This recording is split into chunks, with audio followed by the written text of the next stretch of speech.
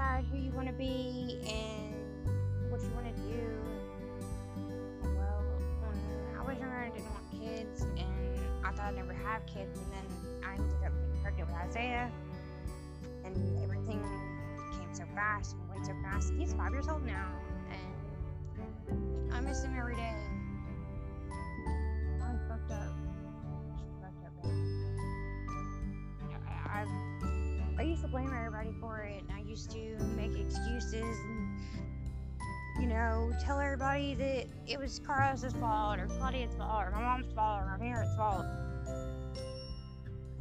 But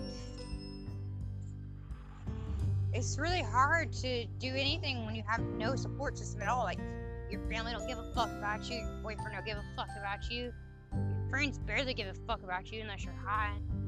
When I got sober, nobody cared. Not that I really wanted them to care, it's just I was proud of myself, like I thought, if I'm proud of me, they should be proud of me too, right? I just want somebody to love me for who I am and actually care without expectations, and just want to be in my life just because I'm me. I'm either too much or too little, or not enough or too much. Like, I'm just exhausted. I don't want to find love anymore. I don't even want to find myself. I just want to die most days. Like, what's the fucking point? Like, I had my baby and he's not there now. I've lived my life for him.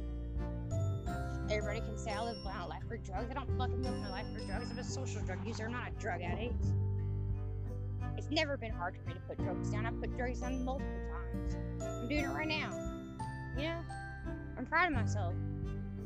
I don't go brag about my sobriety. I don't rub it in everybody's face that I'm not high anymore. I'm proud of me. Any day that you wake up and you do something, whether it's get a job, put drugs down, pick drugs up, whether you put heroin down, whether you go from being a junkie to smoking that shit. They teach you in any kind of recovery meetings, the SOS, to believe in God, and God will help you through it. What if we don't fucking believe in God? What if somebody's gotten raped or something, or they've been beaten the fuck down, or somebody's killed them? I didn't say God when that happened.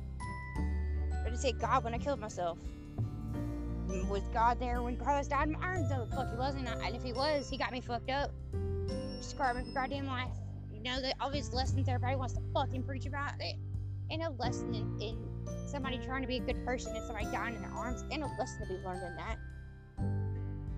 I'm angry. I'm upset. I'm hurt. I'm tired. I'm exhausted.